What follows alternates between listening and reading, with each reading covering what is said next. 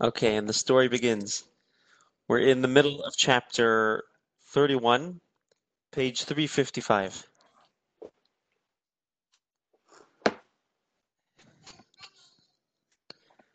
This is a good chapter. I found it to be a kind of difficult, intricate, but the more we study it, the more things click together. The more meaning we make of it. Just to recap where we left off last week. The Alter Rebbe asserted that when it comes to somber emotions, they're not necessarily negative emotions, or negative emotions are not necessarily bad emotions. He said that there is depression, depression, feelings in the literal sense of the word, feelings that are depressive, and there's bitterness. And while there is a fine line between the two, there is a big difference. A depressive feeling is hindering. A feeling of bitterness, Murray Root, is motivating. And the reason why we got into these two types of feelings is because we spoke a great deal about humbling ourselves. Because we're trying to address desensitization. Sometimes we feel desensitized in our relationships, in our relationship with God, in our relationship with fellows. We don't feel our soul, right? Conceptually, Judaism's a great thing. And good for somebody else who wants to do that. It's great. I honor that. Emotionally, though, we're having a hard time connecting. And while I understand there's a Torah, I understand there's a God, I understand there's a large Jewish community, and that I'm part of something bigger. I get it, but I don't care. I'm apathetic. And I pointed this out earlier, but I think this is incredible that the Alter Rebbe in his Tanya is addressing this issue because it's such a relevant issue. This issue that Hasidim of the Shtetl were experiencing is the same issue that we often experience. And the Alter Rebbe basically said we've become desensitized. We need to humble ourselves to become more receptive. Right? It's that log. It's not catching on fire. It has to become more receptive. It has to be splintered a little bit. We developed we're on guard. We have some sort of, we become desensitized. We follow our lusts. We're involved in things that we shouldn't always be, and we become a little bit more thick-skinned. And this is just the human condition. We live in this human world. That's just the name of the game. So the Alter Rebbe said we have to humble ourselves. And we learned about 6 meditations which we can reflect on to humble ourselves. 5 of them were in chapter 29. The last of them, the 6th one, was in chapter 30, about humbling ourselves in front of people, not just in front of God. And then last week, in the beginning of chapter 31, we said, what happens if I humble myself? The result should be, now I'm more receptive to my soul. But before I get to that point, the feeling may be quite somber. It may not evoke a positive feeling right away. It may take time. So the Alter Rebbe says that over here we need to understand, is this depression or is it merirut? Atzvut, depression, is it a depressive feeling or is it a bittering feeling? Is it a hindering, is the somberness hindering me? Is the somberness motivating me? The Alter Rebbe also said, if we are experiencing depressive feelings, great opportunity to transform it into a bittering feeling, into something motivating rather than something hindering. And we concluded last week with a meditation. Meditating on the fact that yes, I may be distant from God. Yes, I may be desensitized. Yes, I may be driven toward things I should not necessarily be driven toward. But beyond all of that, I have a soul. Right? We gave the story with the Tsar's soldier, Tsar Nikolaev's soldier in Tsar's Russia hundreds of years ago. He sneaks away from the march to get a quick dunk in the river. He wanted to clean off. The Tsar came by surprise. He comes out and he's stark naked. The Tsar says imprisonment or whatever punishment he wanted to offer him. Not wearing your uniform, wearing your birthday uniform instead of your military uniform. So he says, "Your honor, your majesty," whatever language they used back then. "Who is serving you, my clothing or myself?" He says, "Yourself." So he says, "I'm here. My clothing may not be here, but it's me that's serving you." And it's the same in our relationship with God. Yes, our clothing may be dirty. Yes, our clothing, quote unquote, may be inappropriate. But there's ourselves. There's our raw selves, and we're trying to develop sensitivity toward that.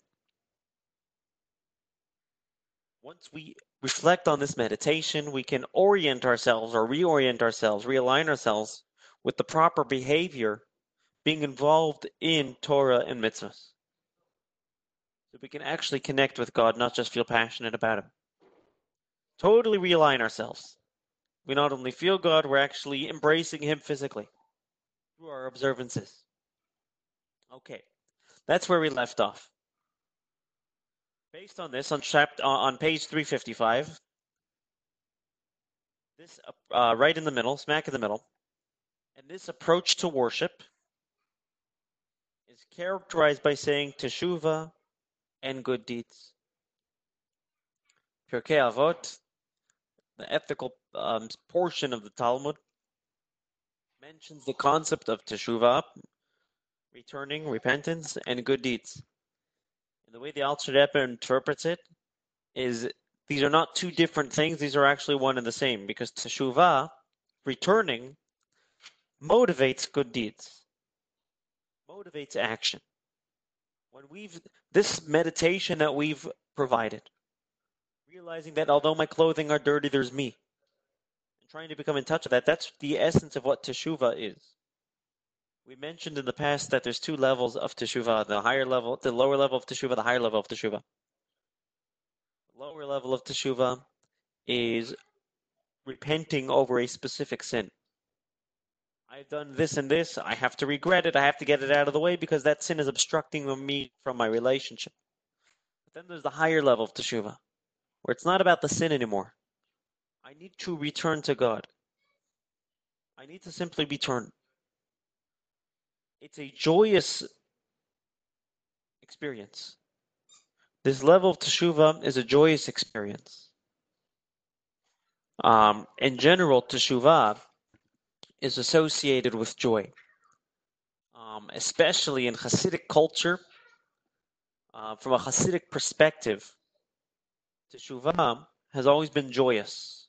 This higher level of teshuvah, because it's not focused on what I've done wrong, it's focused on where I want to go. The lower level of teshuvah is focused on what I've done wrong, what I've done to obstruct my relationship with God. The higher level of teshuvah is focused on where I want to connect to, or whom I want to connect, with whom I want to connect, with God. It's a very joyous experience. The Rebbe writes and mentions in one of his talks that teshuvah is a mitzvah, like any other mitzvah. It's one of the 613 commandments, and every mitzvah has to be done with joy, including teshuvah. Returning to God has to be done with joy. I have the opportunity to put on tefillin to connect with God. We do that with joy. I have the opportunity to learn Torah. I have the opportunity to give charity. Right? Judaism demands that we serve God with joy. Teshuvah is one of those mitzvahs. We do it with joy. This is a joyous experience.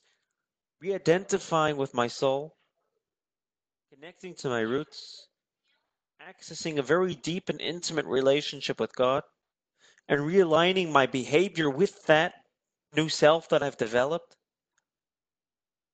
is very, what's the word? There's something satisfying about that. A lot of tension is relieved.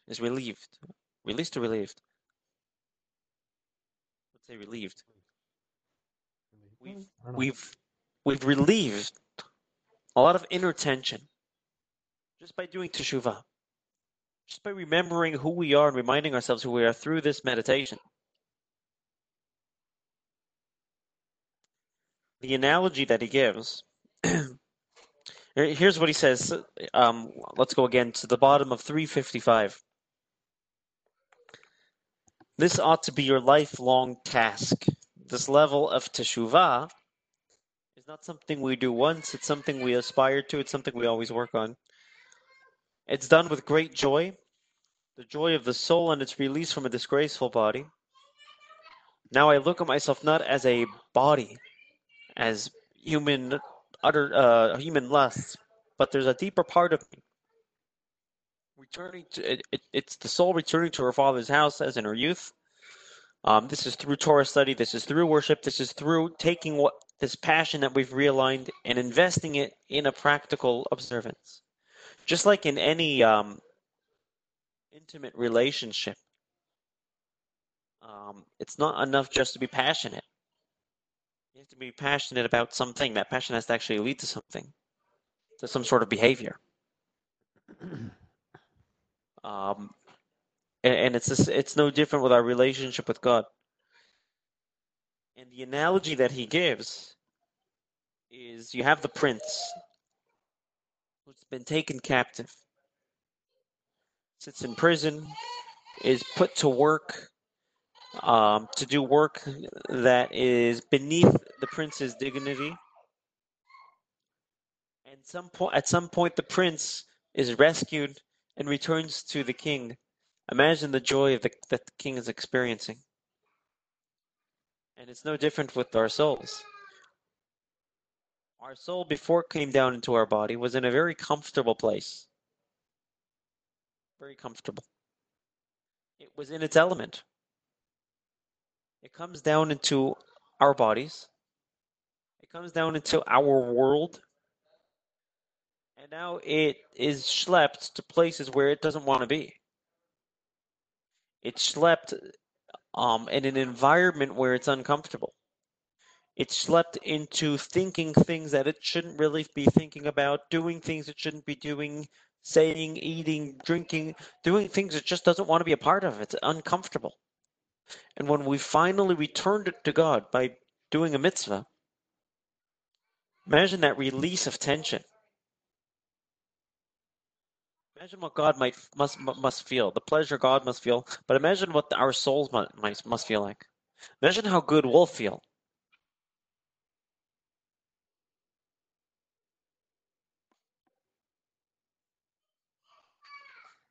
Any thoughts, comments?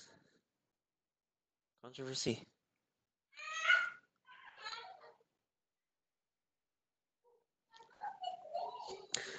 Now, one might think that, wait a minute, I've done this high level of teshuvah, this moment of inspiration, where I've really found myself. I'm at peace with myself. I really know who I am deep down inside as a Jew. And I'm ready to invest that passion by embracing God with a mitzvah or internalizing God with some Torah, emotionally connecting to God with prayer. I'm ready for it. Now we might ask ourselves, wait a minute, how real is that? Maybe I'm faking it. Maybe this is just a momentous experience. Maybe this is not the real me. Because at the end of the day, my animal soul is still there. Right? We're on the highlight of Yom Kippur, Ne'ilah. We've been fasting the entire day. We've been praying the entire day. It's the climax. We know that feeling. There's a certain energy. I use Ne'ilah as an example because I don't know, I feel like there's a certain high that we get at that moment. The moment where we cry out the Shema Yisrael. And we got to wonder to ourselves, where am I going to be tomorrow at this time? My animal soul is still going to be pretty much present. And perhaps more relevant and evasive than ever. So how real is this inspiration? Perhaps it's just a fleeting experience and it's not the real me. And the Alter Rebbe says, you know what, you're right. The experience is still real. And he addresses this on the top of 357. The big bold paragraph on the top of 357. The big bold English paragraph on 357. Even though the body remains repulsive and disgraceful, nothing's changed. I just happen to be inspired, right? As it says in the Zohar's reference to the body as the serpent's skin. Since even in a Beinoni, the animal soul's deep core has not been transformed to good, right? We're not a tzaddik, even though we're inspired. Our body, our animal soul is very much relevant and present, very much very influential still, which would enable it, right? It has not been transformed to good, which would enable it to be incorporated into holiness. Nevertheless, yes, our animal souls, our regular human drive is very strong, but nevertheless, focus instead on your divine soul and let it be precious in your eyes.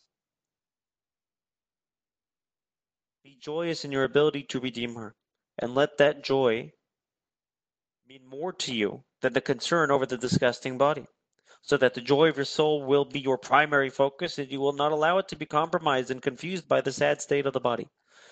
So is this experience real? Yes, the experience is real. Now, wait a minute. My animal soul is still very strong. Okay, but that's not what you have to focus on. You decide who you want to be. Your animal soul is very strong. Your divine soul is very strong. So it could be your divine soul has not transformed your animal soul. But why does that have to be the focus? There's two parts of me, right? Why does that have to be the focus? I'll give you two analogies just to express this idea. I really liked these analogies. I saw them on a commentary on this chapter. Analogy number one. Imagine you have an only child. Somebody has an only child and he gets married. And because he's getting married, and it's your only child, and you've been waiting his entire life for this, this is going to be the event of the century. You find the most beautiful hotel with the most beautiful banquet hall, the best of caterers, the best party planners, the best florists, everything. And you put up this wedding. It's a joyous evening. At the same time, this is expensive. This could cost $100,000 with the amount of guests you're inviting, with the hotel hall, with the caterer, with the florists, with the band, with the bar. This is expensive. You have a choice. Am I enjoying the wedding because my son is getting married? Or am I focused on the big debt that I'm in because I just slapped down $100,000? Now, I might be inspired by the wedding. That doesn't mean the debt's going away. But what am I choosing to focus on? The same with our own selves. Yes, the animal soul is there. Yes, it's strong. Yes, it's influential. Yes, it's going to compel me to do things I don't want to do. But that doesn't have to be my focus right now. Why can't I focus on the inspiration, on the divine soul, on meaning and purpose in life? Another analogy.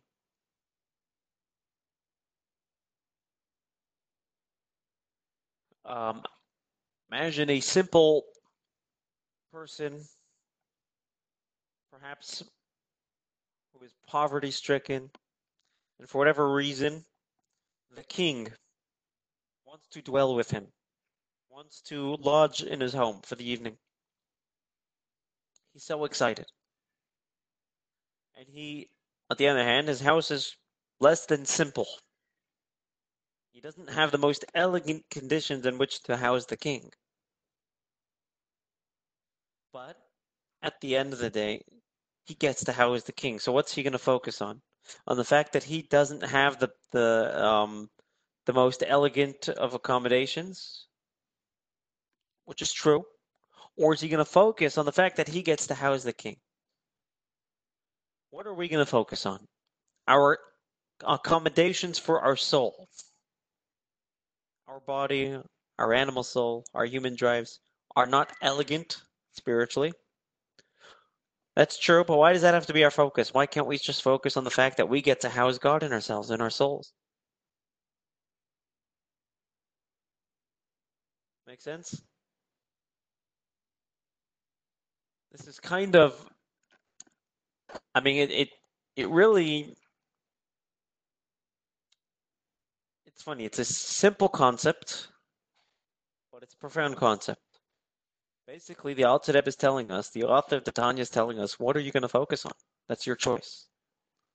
We call this in contemporary psychology cognitively when we cognitively restructure,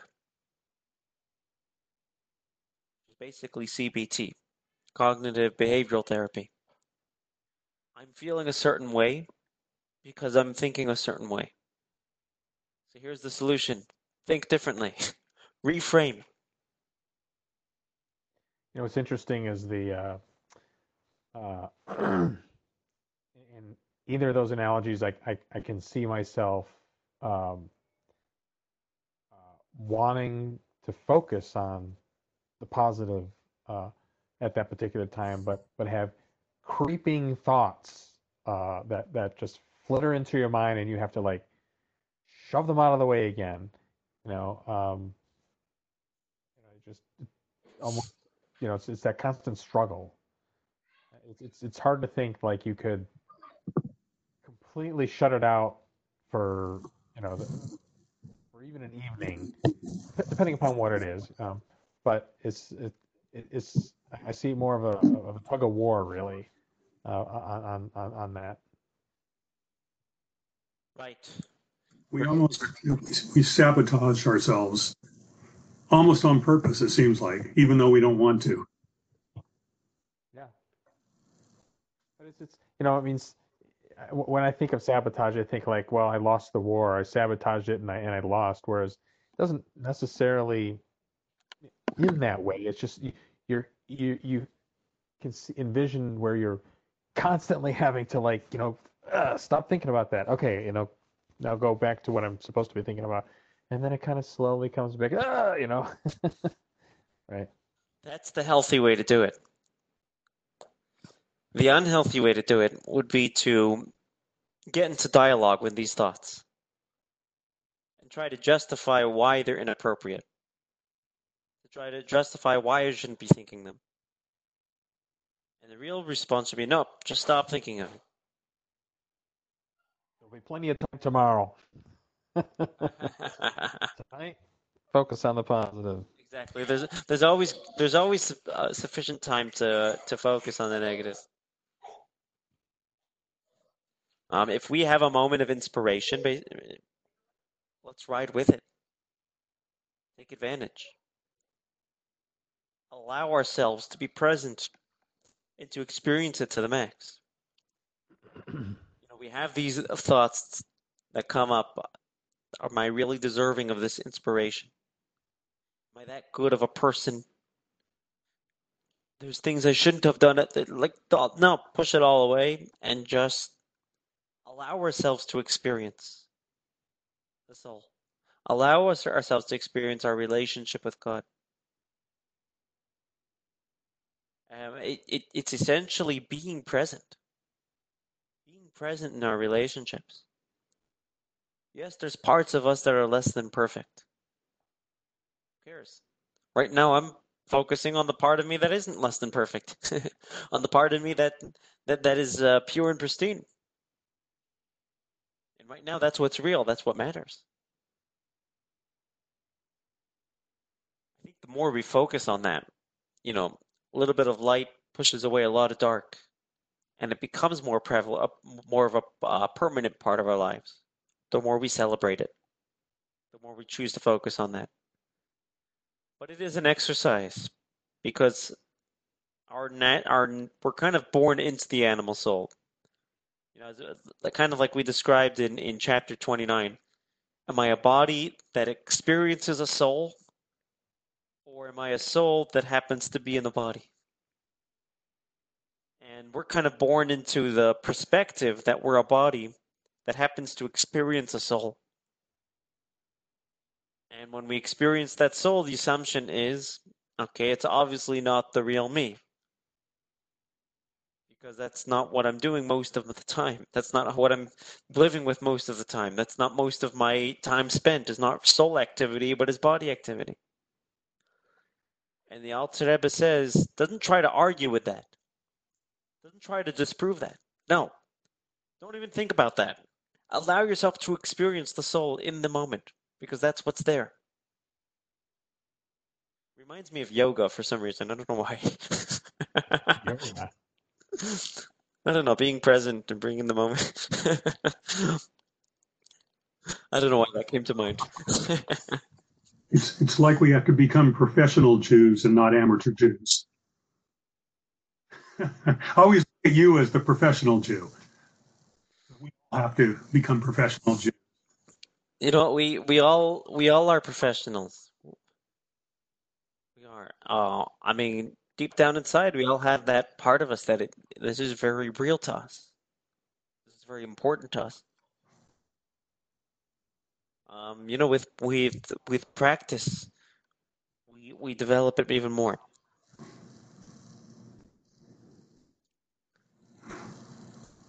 Now, one may argue that I'm not ready for this inspiration.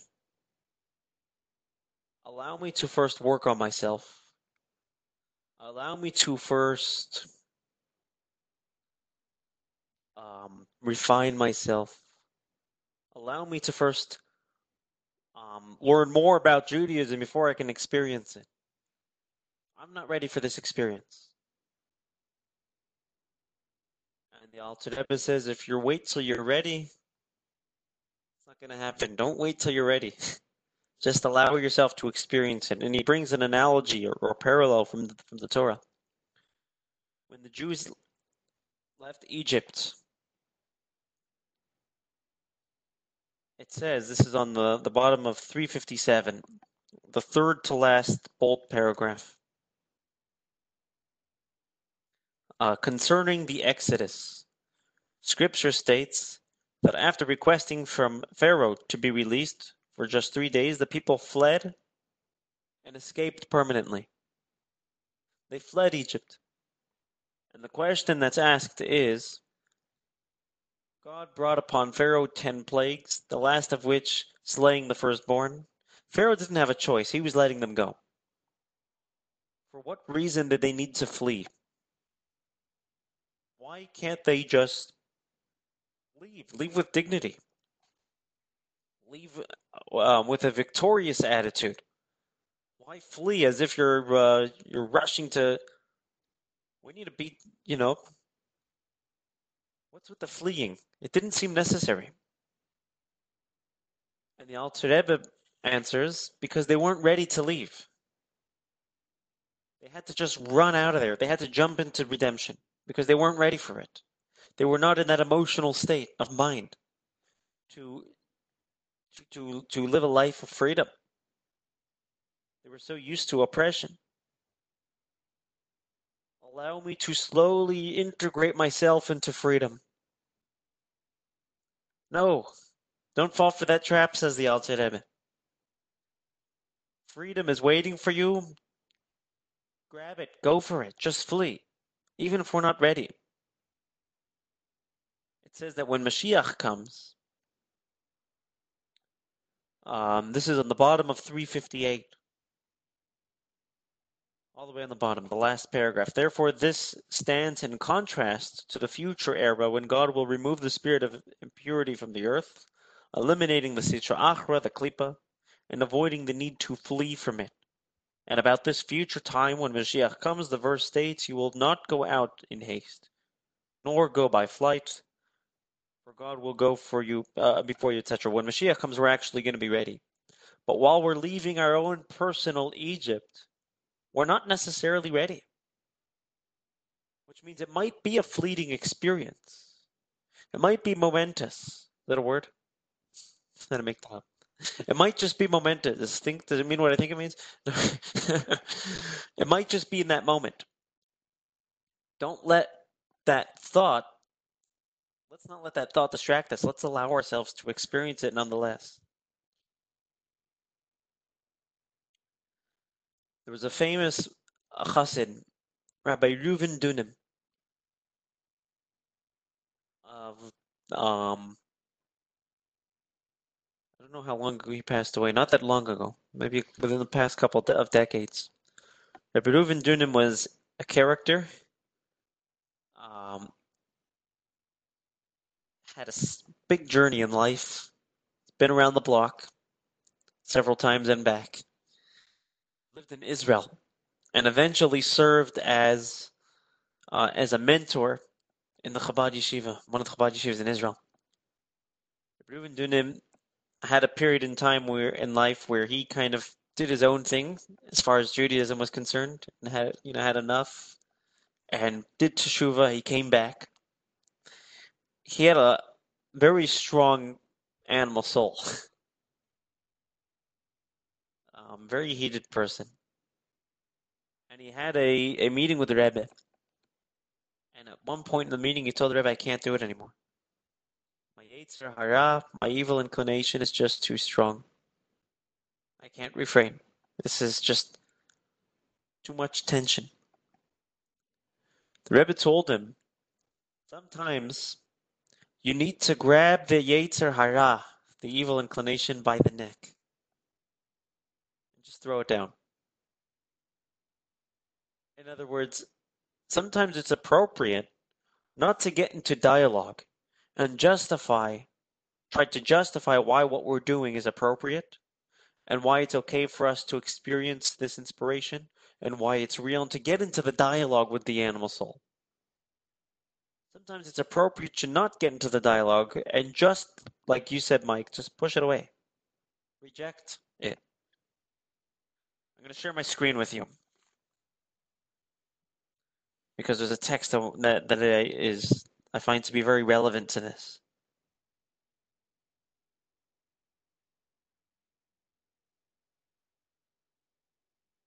Over here. Okay. Can you see it? Yeah. Okay. We've shared this text in the past, but it's very relevant to what we're saying here. This is an excerpt from a teaching from the Lubavitcher Rebbe. He says there are two ways the godly soul toils in its interaction with the animal soul, because they're at constant battle, and there's two ways it can approach this battle: with an antagonistic approach or a pleasant approach. What's the difference between the two? The antagonistic approach is based on reason and intellect, getting into a dialogue and debate with the animal soul and explaining to it that a life of godliness is in their best interest. Right? In our context, trying to justify why our experience of the soul is acceptable. Since this is coming from a rational perspective, this leaves room for the animal soul to impose its view. To try to talk us out of this experience, telling us that this experience is not the real you. It's inconsistent with your life, right? All these different things that it tells us. So what's the better approach to take? Not the antagonistic approach, not to get into dialogue with the animal soul, but the pleasant approach. The pleasant approach does not entail entering any dialogue or debate. Rather, he approaches the animal soul, excuse the typos, with insistence, with a strong will and pleasure in a life of godliness, because it cannot be any other way. This approach is generally done by increasing in positive action and increasing light, without even leaving space for negativity and klipa in the first place, as they are irrelevant.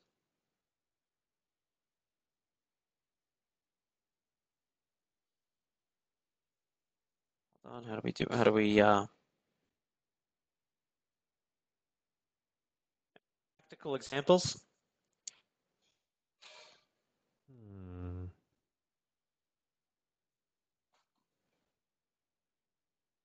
Well, it's kind of like when you get into a debate somebody over whatever topic that you don't agree on. If you keep trying to argue with them, you get nowhere. It's better to just walk away, basically. Yeah, yeah, It terminates with, we agree to disagree. exactly. Yeah. Telling the animal soul, let's agree to disagree. This is what I'm experiencing. I'm right now experiencing the divine soul. You're trying to convince me that that's not me. Well, too bad. Right? How often do we feel compelled to do something positive, to be compelled to do something spiritual, to do something holy, to do something godly, to do a mitzvah, to learn Torah, to pray, whatever it is, and that animal soul creeps us behind us and says, this is not consistent with your lifestyle. You're a hypocrite. You don't need to do it. Be honest with yourself and don't go to synagogue.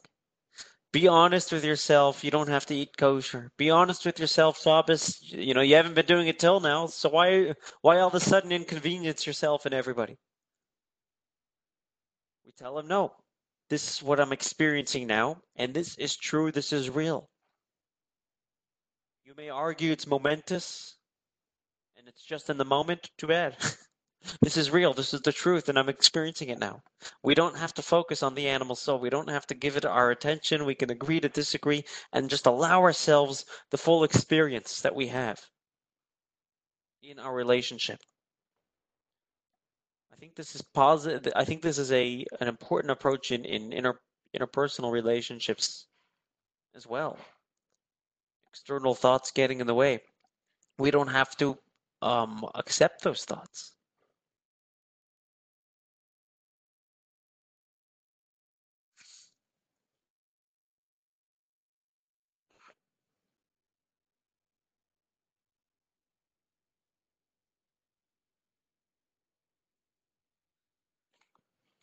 Now, there's another. The chapter concludes with another positive meditation to uplift us. Besides the fact that when we focus on the soul, let's focus on experiencing the positive and forget the fact that we have negative experiences. That's kind of ignore the animal soul. There's a divine soul, and let's focus on that. But besides for that, you have to wonder what the purpose of the divine soul going through all this trouble is. We described as survival mode. My divine soul is going through all this trouble. At least I'm experiencing it. At least I'm surviving as a Jew. At least I'm feeling it. But there has to be a better reason why the divine soul had to come into this physical world, why it had to come to Pleasanton or the Tri-Valley, why it had to come into our physical bodies, why it had to come into an environment where it's less than comfortable, when it was perfectly happy in heaven where it came from, God's divine abode. The purpose is, you know what the reason is? The same reason why a Chabad Shliach leaves its comfort zone in Crown Heights in 770 and moves to Timbuktu in the middle of nowhere to have an impact. Or Tracy. Or Tracy. The divine soul comes down because we're all shluchim. Comes down to have an impact. An impact on ourselves, an impact on our communities, an impact on the world. So although the animal soul is giving pushback and saying this isn't real to you, okay, so like we said, allow ourselves the full experience. But besides for that, remind ourselves our goal, our purpose, to ultimately elevate the animal soul by engaging it in this mitzvah. Not only am I going to allow myself the experience, this divine experience, this inspiration, but I'm actually going to use that inspiration to power my observance of a mitzvah, or the study of Torah, or prayer, or charity, or something positive. So now, not only am I experiencing the inspiration, that inspiration is going to rub off on the animal soul. It's going to elevate the animal soul. So that part of us that is nagging at us, telling us that we're being disingenuous, Disingenuine or disingenuous? The first one? Disingenuous. Okay, that part of the animal soul that's telling us we're being disingenuous is actually getting refined, getting clarity. Because if you think about it, you can't really do a mitzvah without your animal soul, because that's your physical self, without your body. So when we take that inspiration and actually study Torah, and actually pray, and actually do a mitzvah, and actually bring positivity, love, and warmth to the world, not only do we allow ourselves the inspiration despite the animal soul, we come back and elevate the animal soul, which is the ultimate purpose. And that's the ultimate joy. So it's two steps. The animal soul is distracting me. Number one, I'm not allowing you to distract me. Right? We're taking the pleasant approach, not the antagonistic approach. We're not going to get into dialogue with the animal soul. Number two, not only are you not going to distract me, but you're going to be elevated. Not only am I going to not fight with the animal, I'm going to ride the animal. Because when I ride the animal rather than fight with it, I get to where I need to go with much more passion, but I get there much quicker.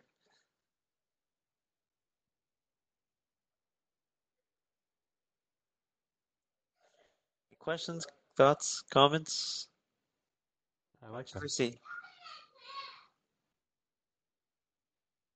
I like the idea of even if it's just a moment, transforming, um, even temporarily, the animal soul to help us with our mitzvah or whatever divine soul thing we're doing. I like that idea. L'chaim. Beautiful. Yeah, that's what it's all about. Bottom line, if you look in the beginning of Tanya, when we first introduced the two souls, when we first got into this whole inner exploration of ourselves, the Alter Rebbe introduced the animal soul before he introduced the divine soul. And you have to wonder why. The divine soul is a part and parcel with God. It really is the one that's on the mission. Why is the animal soul given precedence in the order to which it's introduced? If I had to guess, because I do have to guess, I would say because our body is born, our physical body is born of the earth, after which God breathes his soul into our nostrils. Okay, good. I like that. Which means practically, what is the perspective most of us have? The animal soul perspective, the physical perspective. And the divine soul comes down not for itself. It doesn't need to be in this world. It already experiences God and meaning and purpose, meaning in where it came from. But it's here on a mission to refine the animal soul. The animal soul is the purpose, not the divine soul. Ultimately, it's the animal's divine soul is not about. It's not meant to just experience inspiration. It's supposed to do something with that inspiration. And that's why the animal soul is given precedence. It's mentioned first because that's really what it centers around. In context of our chapter, allowing ourselves to experience that inspiration as our true selves, and using that inspiration to physically do a mitzvah, learn Torah, pray, or do something good, which engages the animal soul, the ultimate goal, the ultimate purpose. Bringing God to the lowest of realms, as we'll talk about later. So this entire conversation makes me really wish that the manuscript had not burned in the home of the Rebbe regarding the plight is not the right word, the path of the tzaddik, right? Right. Because there, in the context of the tzaddik, this is not about well, of the complete tzaddik. It's not about transforming the animal soul, right? It's not about uh, uh, using the divine soul to help with our animal soul issues. So I would have been really curious to like understand this conversation in terms of a complete Of a tzaddik. complete tzaddik. Yeah, it's interesting because it doesn't have, the complete tzaddik has to deal with our animal souls, has to deal with the world, has to elevate not itself but its surroundings. True. But surroundings within itself, so to speak. I mean, it does have its animal soul, but it's completely transformed, so it's no longer having to fight that particular battle, right? Right. A tzaddik's now, and to how understand where free choice, it would be interesting because where does free will come into this? How could it choose to, right? It would be an interesting. It would be an interesting a study, but I guess it wasn't meant to be.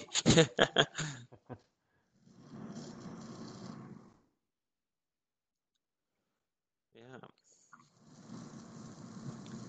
Well, that's my story, and I'm sticking to it. All right. Good story.